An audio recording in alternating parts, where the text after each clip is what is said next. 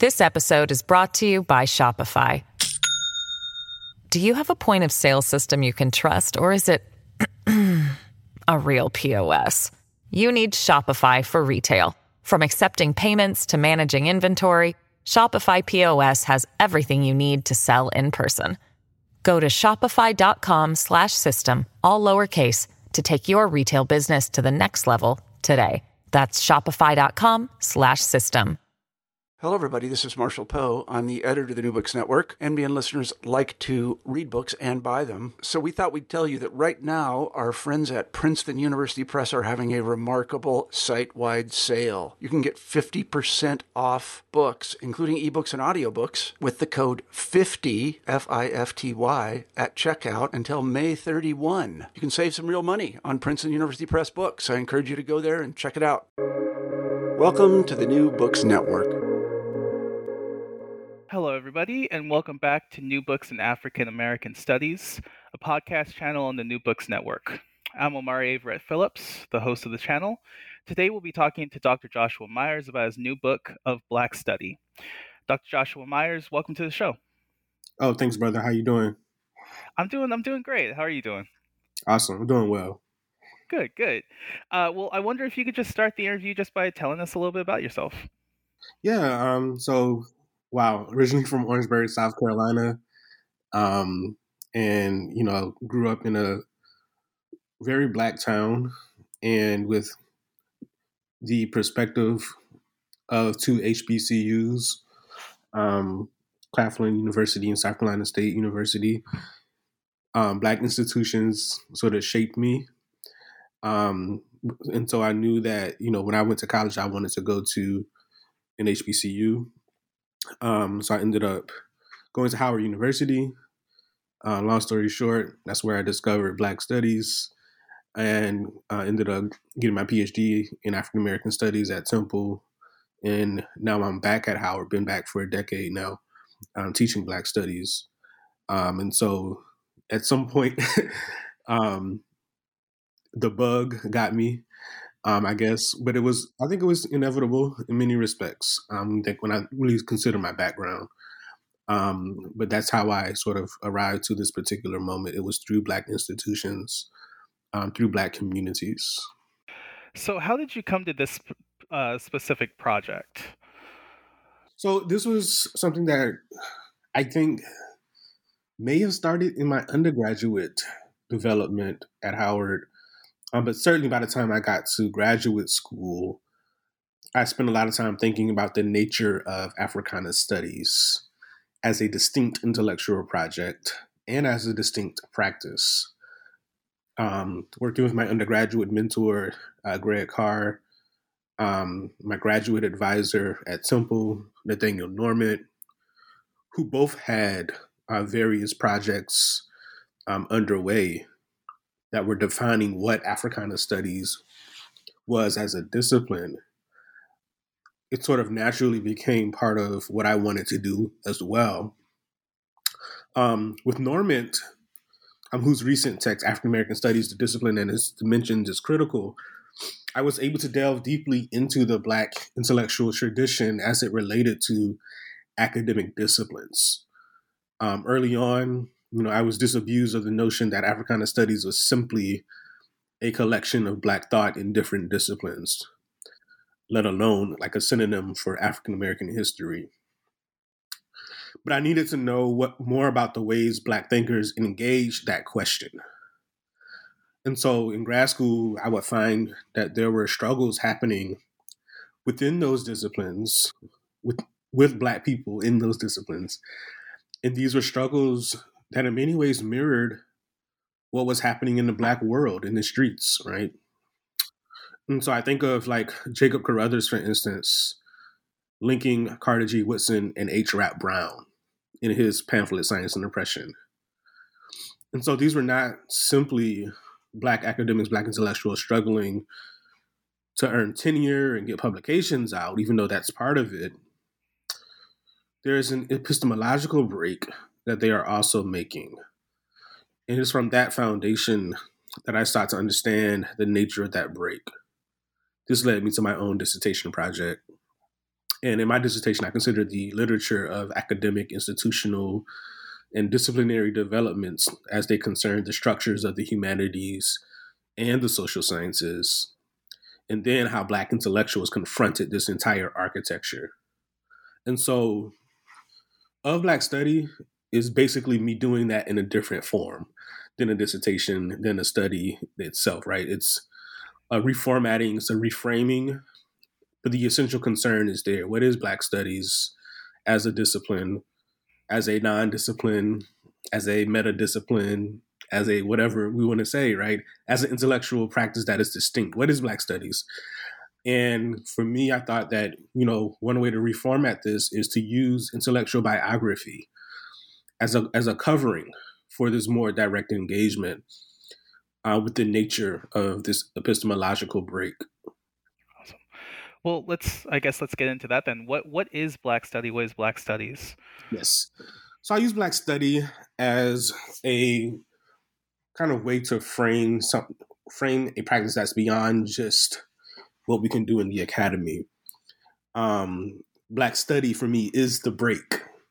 It is a term that speaks to the nature of Black thinking and study that happens regardless of and often in spite of the institutional formations that have been imagined to restrict and negate Black life, which I would argue is the academy, but not just the academy, but the whole system that we find ourselves in. Black study precedes that, and it exceeds that and its limits. And so, because it's before and beyond, it was there for scholars who were surrounded, as I write in the introduction. It was there for them to pick it up. It was there for those who wanted to imagine differently. It was there for them, but they did not create it. They did extend it, though. And so this is a tradition of thinking is an orientation towards thought. It's a way of being. It's a way of imagining. It's also a way of writing. It's a way of creating in terms of the artistic posture. And so I'm using this term because it has been out there for a while. And it's a sensibility that is more a sensibility than it is a definition and a practice.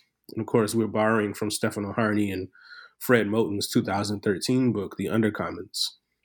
When I read that book, that sensibility immediately resonated because this is how I was actually introduced to the practice of thinking and studying together. They were describing something that I had felt before. And so this book offers less of a definition of that and more of a way of relating to that posture, to that orientation, to that tradition. And for me, part of what we have to do to practice or to be within the realms of Black studies is to kind of lie prostrate before the altar of Black beingness and Black livingness, knowing that this is the only way to study ourselves, right? And knowing that if none of this makes sense, it's because the ways we've been socialized and trained to study ourselves, right? In other words, Black study is a breaking away of how we've always been taught to see ourselves by this particular academic and societal structure. Once we make that break, we can pick up where the socialization and the training left us, which is often left us feeling as if we were bereft of even thinking ourselves in a way that we actually felt. And so who are we? And what are we? And how did we come to be? There's a way in which the traditional knowledge structures can't answer those questions for us, but Black study can. And it is Black study that offers that to us in an extended way, in a long view genealogy that, in some ways rubs up against the academy, but has never been synonymous with the academy. Awesome. And can you talk to us a little bit about the organization of this book, right? So who are the biographical subjects of this work, and how did you sort of settle on the figures that you did? It was the people that helped me see the things that I just got finished describing, right? And so I had to make a choice. I had to make a choice to not do it all in this book. And, I tried to do it all in my dissertation, but I couldn't do that for this book. And that, was a choice that took me a couple years to realize that I couldn't, right? And so what happened was I was doing other kinds of things, primarily in terms of teaching, because part of what I think gets left out of the conversation too often is how this must inform the way that we teach.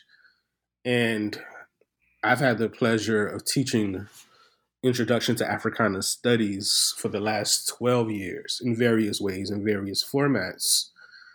And so there are certain things that I found resonated with students when it came to conceptualizing this tradition.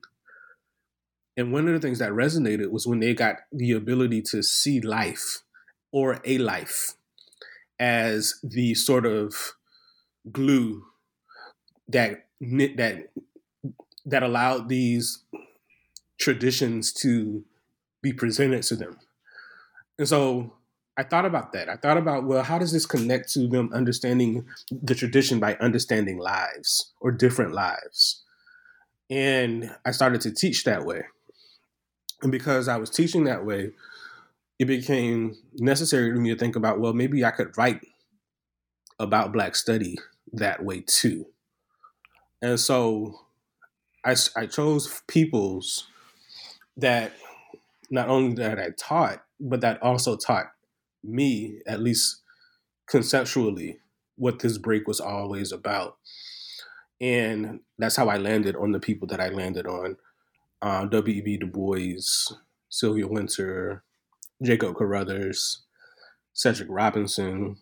In some ways, I had taught all of them, but in others, they had helped me sort of conceive of Black studies.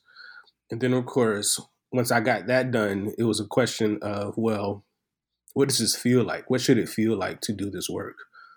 And so that's where I went to June Jordan and Tony Cade Bombara, who also, taught in Black studies in many ways, but also they were connected to this tradition as writers who evoked a sensibility that one could literally reach out and touch and feel.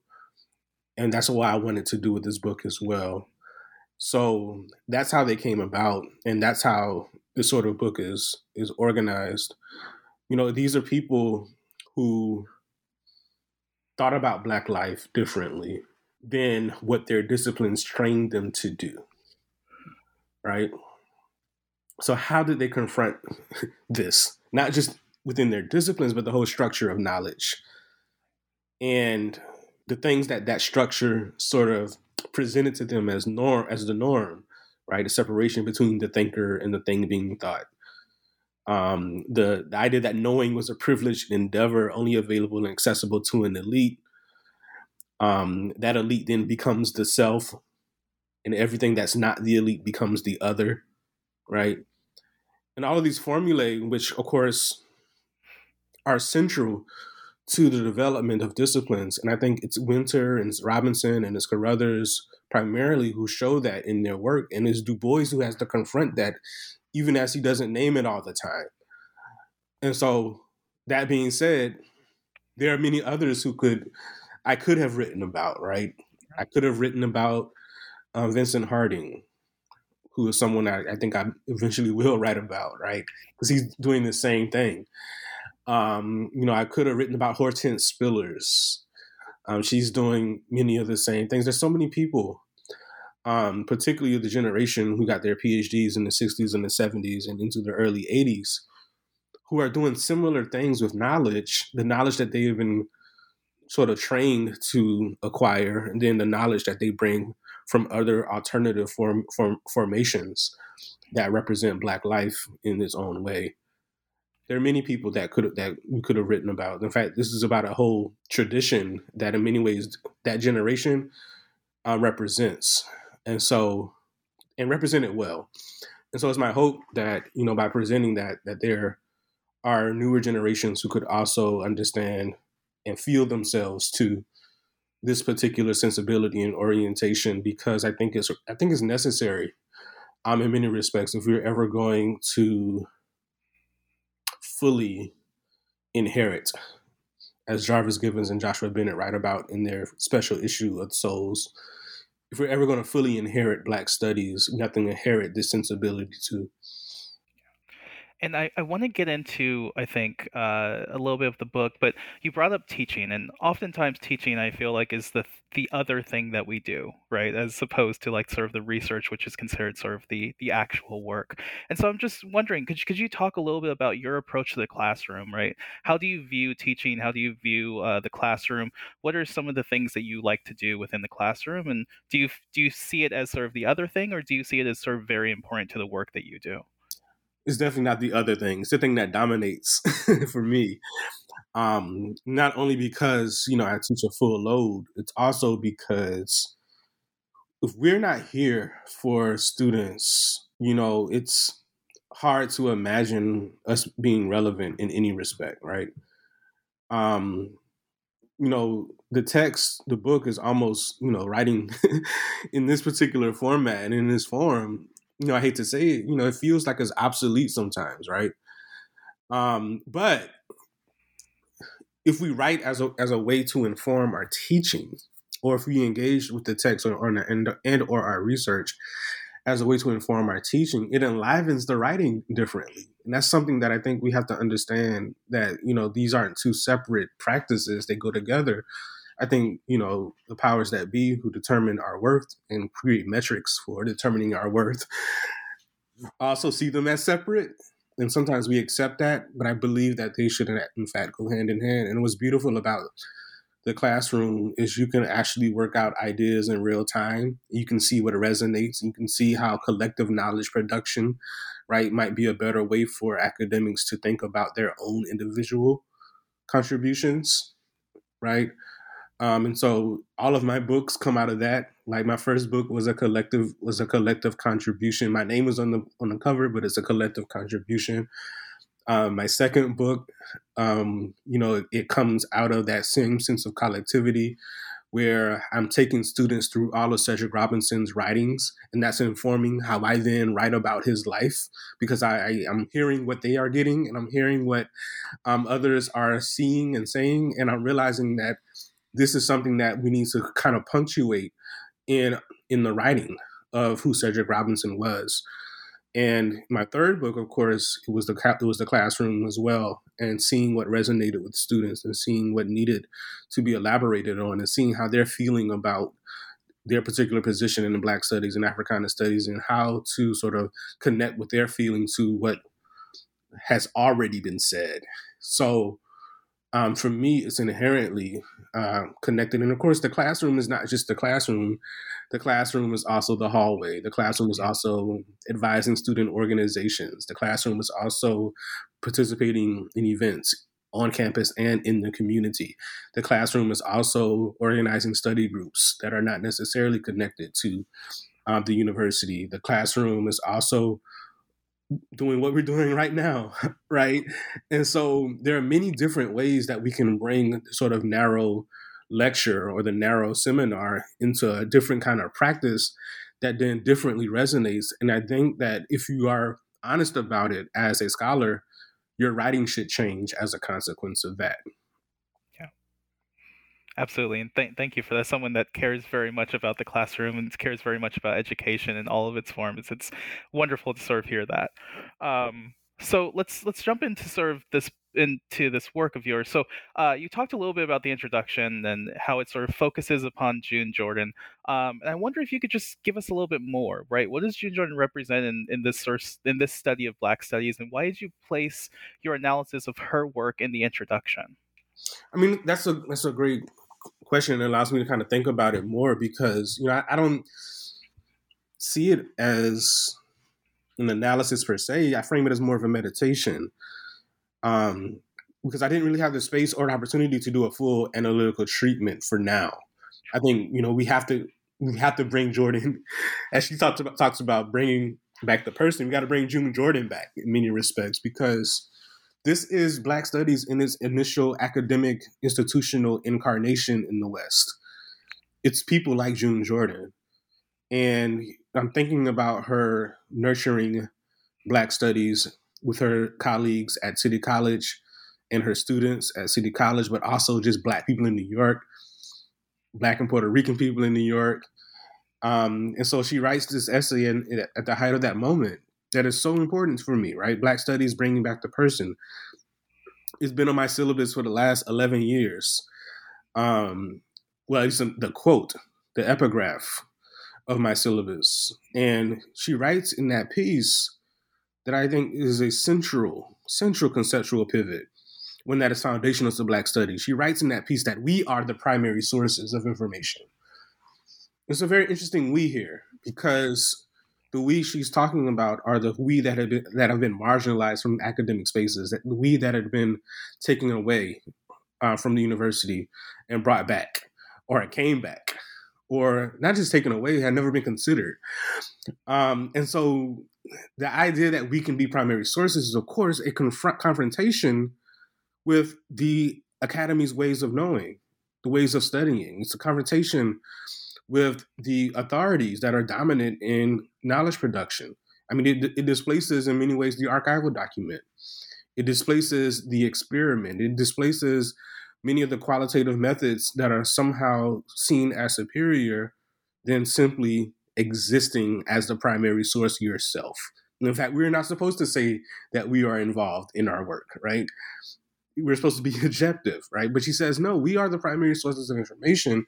And what that did is it gave students and faculty, to the extent that they had been marginalized, it gave them the authority to tell their own stories, to frame their own realities, and to also, and this is the critical part, to also imagine freedom, imagine liberation as issuing from that framing. This is the critical intervention that defines Black studies. And it is not, as some might argue, there's this kind of idea of, the derogatory term like me search, or many other ways that people sort of kind of clown this notion of Black knowledges. But it doesn't close down the possibilities. It opens them up. And Africana Studies has yet to fully chart a path towards a methodology that takes seriously that we are the primary sources of information. Of course, we've started and we've been struggling. We haven't fully realized it yet. But there are other critical interventions that she makes along with that essay.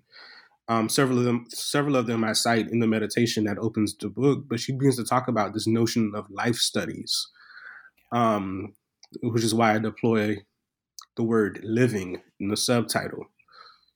I mean, that's really what it's about, right? Living. How do we live? How do we live? How might we live? Right? So I offered this as a meditation because we need more reminders of those moments, right?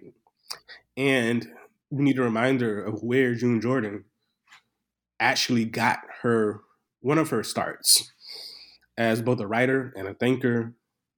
And that moment follows her wherever she goes. And so Black study becomes following June Jordan's whole life, right? And trying to carry us toward that moment that makes her June Jordan. And so that's why I begin there. This episode is brought to you by Shopify. Do you have a point of sale system you can trust, or is it a real POS? You need Shopify for retail. From accepting payments to managing inventory, Shopify POS has everything you need to sell in person. Go to shopify.com/system, all lowercase, to take your retail business to the next level today. That's shopify.com/system.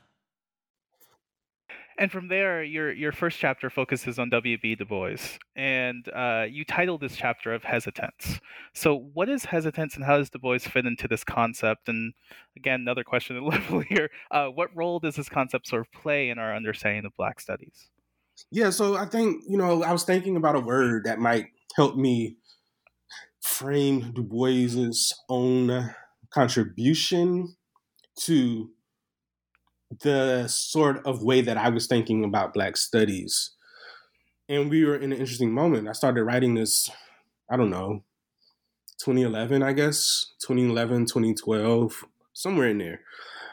And it's an interesting moment because I think in the year 2012, Du Bois received his long belated appointment to the University of Pennsylvania as a full faculty member, which I felt was, interesting. And they had a whole conference to celebrate this. And I thought it was interesting because at that conference, there were several scholars who were framing Du Bois as the founder of their own disciplines. And I thought that was very peculiar. And it was only at the last panel that somebody mentioned Black studies or Africana studies. And I thought, isn't that interesting? Du Bois is the founder of all of these things. And so the next year, we celebrated, or commemorated, I should say, 50 years after his passing at Atlanta. Stephanie Evans, by the way, Tukufu Zuberi did the first conference at Penn, organized it along with many other people at Penn. And then Stephanie Evans did a conference at Du Bois's academic home in many respects, Clark Atlanta University, an institution that did not hesitate to give him a full academic position in the 19th century. Of course, they would later force him to retire, but that's another conversation. At that particular convening, it felt more like who Du Bois was, because you had not only scholars and academics, but you had people who were connected to community struggle and artists and folk who similarly would have been discarded had it not been for a Black institution where they could find a home, right? And in that particular moment, I gave a talk around, in that particular convening, I gave a talk on his essay, Sociology Hesitant. And I called the talk Science Hesitant because in that particular essay, he's not just talking about the discipline of sociology, he's talking about the whole of Western science.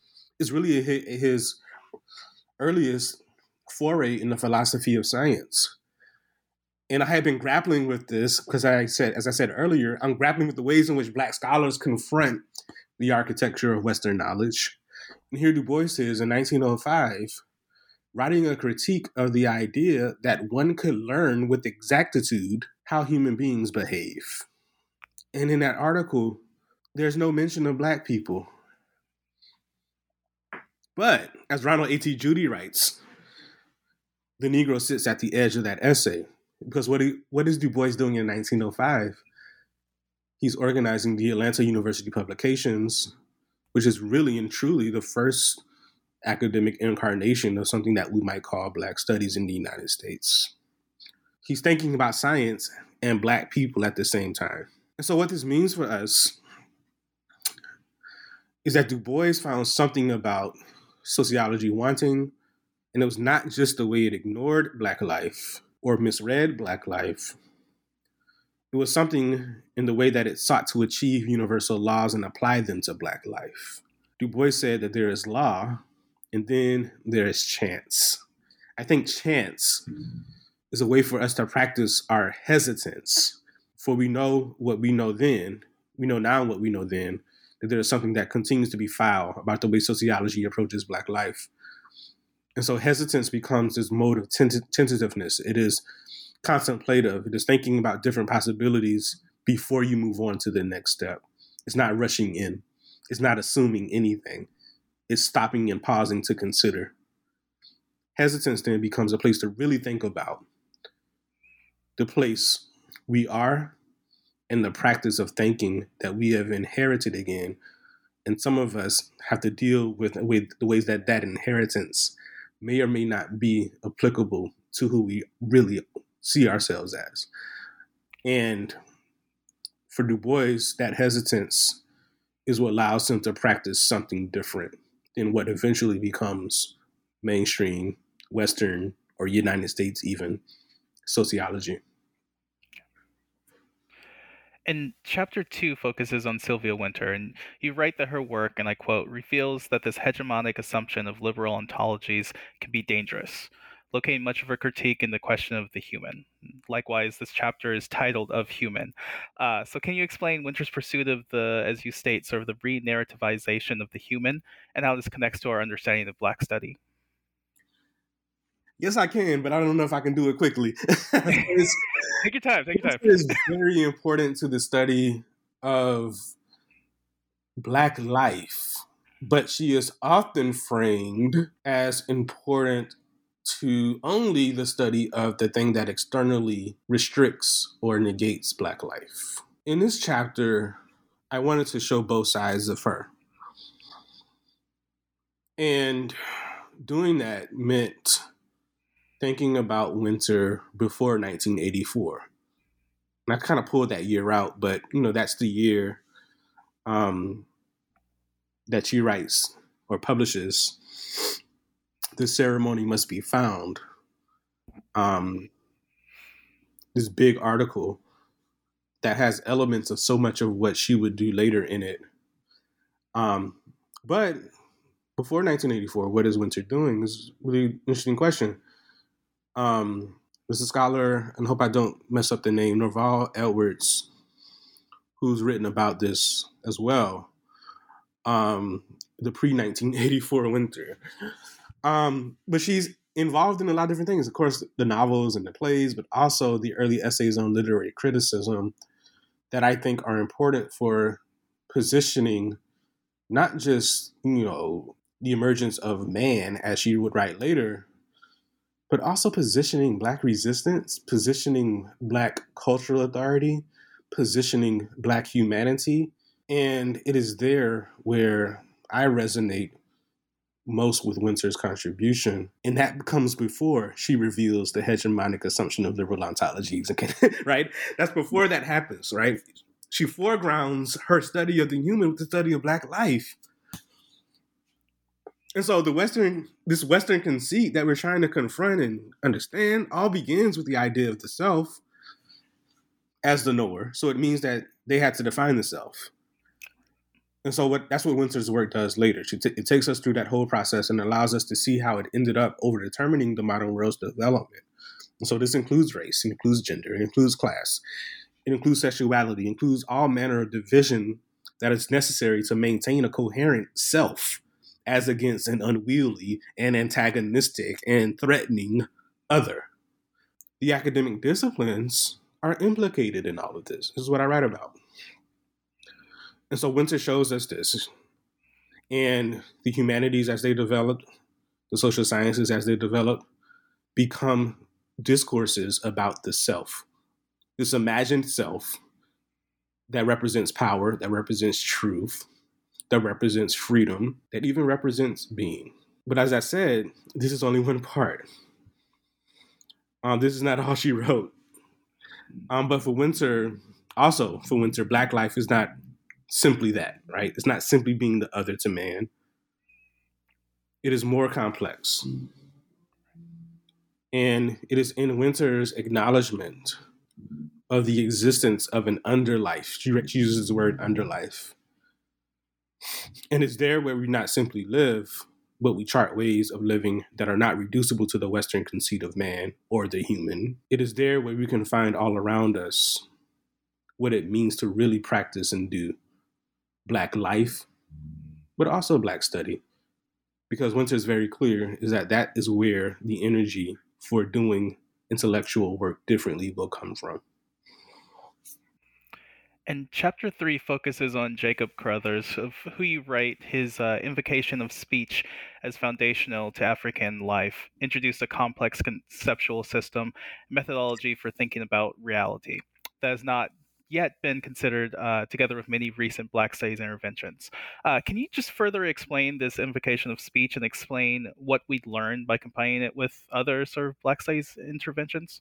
Sure. I think, I explained this in more rigorous detail in the book, but Carruthers lands on speech because it's a way of knowing reality.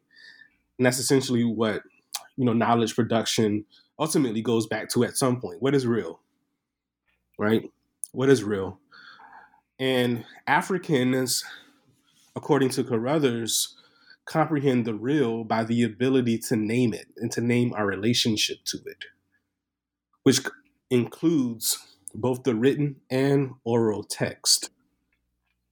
But written and oral text share something. They share the power of creation. They mirror creation. What Ayikwe Armas calls the best words, right? The best words allow creation, right? And now we talk about things like manifesting and all those. It's a deeply African concept. So for Carruthers, they must also be how we orient the study of Black life. Instead of assuming the categorizations that we assume about Black life, or that's their political reality, or that's their historical reality, or that's their social reality, or that's their scientific reality, Carruthers says, just look for speech. Speech is their reality. And what that does is it displaces all of the ways of knowing reality that assume that Black life, in order to fit into the category that we believe is the category, must look a certain way. And so we get rid of the whole, well, what's a state? Is there such a thing as an African state? All right. We no longer ask the question, well, what is literature? Is there an African literature? We no longer deal with the nonsense of assuming that because the ways that we do things don't fit other people's definitions of those things, that those things do not exist in the same way. Carruthers does this with the discipline of philosophy, which allows him to liberate speech as a way to understand every other thing about reality, which of course Africans had already been doing.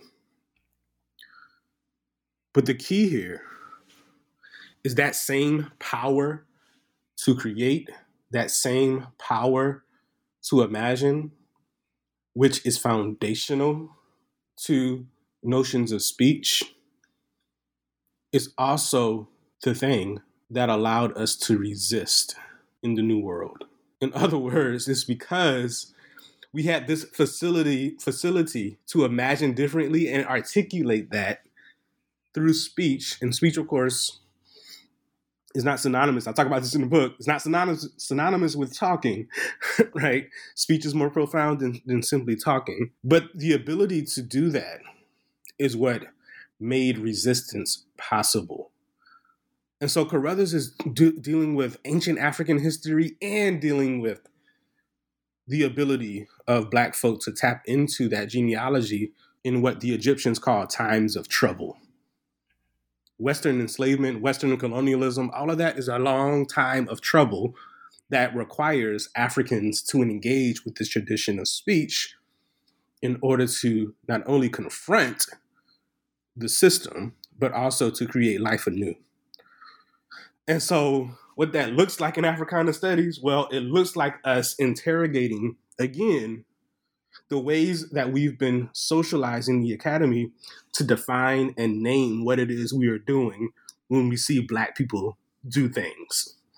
What is the definition of Black assertion? Or what is the definition of Black self-determination? Like all of these things that we see Black people doing, we then tend to put them in categories that are legible within the disciplines that we're trained in. For Carruthers, you can do that, but you're never going to get to the core of what is happening if you do that. And that's where his contribution, I think, has deep resonance for Africana studies, because Africana studies is the discipline that can say, well, if it's not that, then what is it? What is it that they're actually doing? Africana studies should be in a position to say, well, this is what it is. But it takes, as I write in the chapter, it takes a lot of study of alternative ways of conceiving reality. And for Carruthers, it starts with speech, because speech is how we get to language. And the language is how we get to naming things. So that's the short answer. And chapter 4 focuses on Cedric Robinson, and you write that for Robinson, and I quote, the the meaning of order could be seen as antithetical to certain African systems of society, and the academic disciplines that support order were unwelcome tools for excavating Black radicalism. Could you just expand on this definition of order and how Robinson interacted with and also disrupted this idea of order? So yeah, it's connected to everything that we just said, right? Because order requires a definition of the self, of the human. It requires also that those who control or those who have power be able to convince you that they have power, right? And so there's a way of articulation that gets tied into a mode of articulation that gets tied into the kind of construction of order. But it's not necessarily my definition per se that matters here. It's really how Robinson's word order becomes a word for understanding how political societies produce obedience.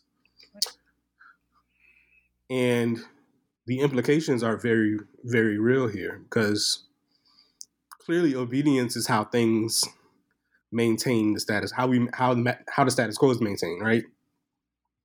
And so one of the most important bastions of obedience just happens to be the academy, right? Disciplines are doing the same project as political societies are. I think that's the link I wanted to make, in fact, right? Political order requires academic order, and vice versa. Academic order requires political order, which is why we see in labor struggles in the university or student struggles in the university, the invocation of this is out of order, right? And when it's out of order, political control steps in, right? And even in ways that we see what's happening in Florida, right? Political control over what is considered to be disorder to the academy. And so it becomes a problem when we seek academic order, or when we think academic order can solve or explain or even contain Black radicalism, because Black radicalism is a rejection of that order. And one of the things I wanted to do in the book, because there's also my biography of Robinson, but in this particular book, I wanted to peel back the connection that exists between Robinson's first two books, The Terms of Order and Black Marxism, which in many people's minds are two different topics, actually go hand in hand. I think people shy away from The Terms of Order, but they go hand in hand. One cannot understand what Black folk were really fighting against if they don't understand the thing that Black folk are fighting against, which is order. But usually when we find people reading Robinson, they're reading Black Marxism. And I think by connecting it to The Terms of Order and to this conversation about Robinson's relationship to politics, to the question of politics, we can get closer to an honest grappling with his work. And, it will help us, because without it, very few people will recognize that these things are linked, that political order is linked to racial capitalism, for instance, right? And that all of it is the province of a Western intellectual tradition that Robinson consistently confronts in his work, right? And so you can't start with racial capitalism and get there, right? You have to link racial capitalism to questions of order, to questions of the very idea of politics, and then you can get there. And I think that's the implication of making these connections in his work. So in your introduction, you write that the disciplines get to claim Black studies by our proxy and our unwillingness to reject them. What do you think is the role of sort of Black studies within the academy? Do you think there's a role for Black studies within the academy at all? So I think that line is very, I was kind of shady, but that line was there because if we don't make a claim on the language Black studies, right, and say that to evoke this language is to evoke all of the tradition that I'm talking about, then anybody can claim it, right? And the thing that's been happening, ever since I've been in the academy, is administrators, but also other academics who see simply Black subject matter conflate that with Black studies. And if you can get away with that, you can easily displace anything that comes across as radical. Because you can say, well, we have Black studies. It's right over there with a scholar that studies Black people. As opposed to, we have Black studies, which of course is part and parcel of this tradition that June Jordan represents, that allows students to see themselves as the primary sources of information. And when you talk to students, and I talk to students all the time, graduate students primarily, and then my own undergraduate students, once they see Black studies in the way that I'm describing it and writing about it, and then go back to another place where it's just a study of Black stuff, they know and feel the difference. And they realize Black subject matter studies is not enough for me. And so that's where that line comes from. And so part of the impetus, I know you might ask this later, but that's part of the thing that I want folk to take away is that, you don't get to claim Black studies just by studying Black people. It's much more complicated than that. And to your question, I think Black studies has already demonstrated that it can exist in the academy, but the academy has often used that existence as a way to take away so much of what makes Black studies so powerful at the same time. And this is the tricky part, right? The full agenda of Black studies has never been realized in the academy. And I don't know, if it can. And I don't know if it can in a university system that does not fundamentally and revolutionarily change. And so Tony Cade, who I write about in the conclusion, says that, only a toppled university or a dismantled one, right, can truly imagine this kind of Black studies, right? No, she says either we topple it or reimagine it, or topple it or reframe it or recreate it. And I think that's true, right? If you think about what even the College Board has suggested in terms of its Black studies framework, right? That's as Sylvia Winter might say, that's a cheap and easy Black studies, because what it does is it simply says, study Black people, make Black people visible, and then you've done Black studies.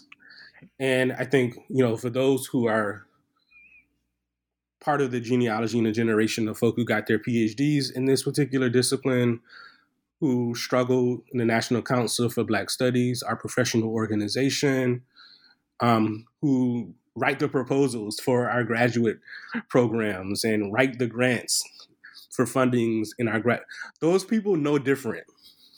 They know different. And I think that has to be said, because in the future, it's going to be more of the former. It's going to be more claimants to Black studies with no Black studies skin in the game, if you will, with no Black studies sacrifice, if you will. And that's really how I see things kind of unfurling in the future. And so I know you basically just answered this question, but I'll ask it anyway, just in case there's more you might want to say around it. But what sort of audience did you imagine for this work? This is an interesting one because, when I first conceived of it, I thought this would be like graduate students. And I have a special place in my heart for those who choose to do graduate study in a discipline like African American studies, where there's a lot of sacrifice that has to take place. And I wanted them to have a text that sort of made that sacrifice make sense, but also a text that would show them that you can and should be making this kind of sacrifice. But the book has been out for some time now. In fact, in the months before publication, I began to realize that no, the audience is Black people, not just Black graduate students in African American studies. The audience is Black people. And this was affirmed. It was affirmed so many different ways. Every time that I have a conversation about this book with other Black people, the conversation is different because people are taking it and looking at their own lives and seeing themselves through the text. And it's not just, academic conversations. We launched the book in the community space. And then we did a launch with graduate students. And it was equally, for me, gratifying because people were able to see different things in the same text. So I've come to realize that the audience is Black people and everyone else is invited, because to say that it's for Black people is to say that it's for the entire world. And what do you want readers to take away from reading your book? Well, I want them to take away the sensibility that we can really engage in tradition without being restrictive, that this is expansive, right? This is not a club that is exclusive, but there are some things that you must do, right? At the same time, there is a sensibility that you must have at the same time. And so I don't know if there's anything more specific than that. I mean, probably each chapter we can say there's something that I want you to take away, right? I mean, I want folk to take away from Du Bois' chapter that, Du Bois is not simply the founder of modern sociology. It's more complicated than that, right? Or, for instance, I want to take away people to take away from the Cedric Robinson chapter, that, he's not just the author of Black Marxism. He's done more than that. But, I mean, in a general sense, I think take away the sensibility, take away the feeling, take away the orientation. And then from there, anything else that people have or that people take away, to kind of riff on what Toni Cade and June Jordan, what Toni Cade said to June Jordan on her first day of teaching. She said, anything that you have to give, the students will take it. And so similarly, anything that people take away from this book, I'll take it, because I'm realizing how expansive it is and how we can't, as authors, control everything about the process of reception, which is first uneasy, but then when you realize that I too can grow from what I've written based on how other people engage it, you can realize something differently about the whole writing process and the reception process, and that is, you can't control everything, and that's a great feeling. Well, Dr. Myers, we've taken up a lot of your time, so I'll just ask one last question here. What are you working on now? So that's a great question. I'm working on teaching. So this is the first semester that I've had no project over my head since I've been teaching. So I'm really working on teaching. I don't have, like I said, any academic projects that I'm working on at the current moment. My next book project that I hope to get published is actually a collection of poetry. It's called Holy Ghost Key, and it's a collection of poems that were written in tandem with my experience of live music. And so that's really the thing that's, in terms of writing, that's next for me. I'm also working on several community-based Black Studies projects. One is with Abdul Akil Ahmad, James Pope, Tasneem Siddiqui, Kamal Rashid, and others, trying to create an intro course that is not applicable, but that is available and is relevant to all peoples. It's called Intro for All. And I'm also working with the SNCC Legacy Project, Cortland Cox, Juria Gusto, Zahara Simmons, Charlie Cobb, and together with Black Studies scholars, Felicia Denard, and Badura Allegra, we are creating courses on the movement. And so what does the Black Studies have to say about the Civil Rights era? And so those courses too will be generated around the energy of being for college students and for everybody else who wants to take the course. And so the unique thing about that project is that what we've been trying to do in the creation of these courses is center the visions that the veterans actually have about what they were doing when they did it. So that's kind of what's next for me. I love it. I love it. Well, Dr. Joshua Myers, I want to thank you for being on the show today. I really enjoyed the conversation, and take care. All right. Thank you so much.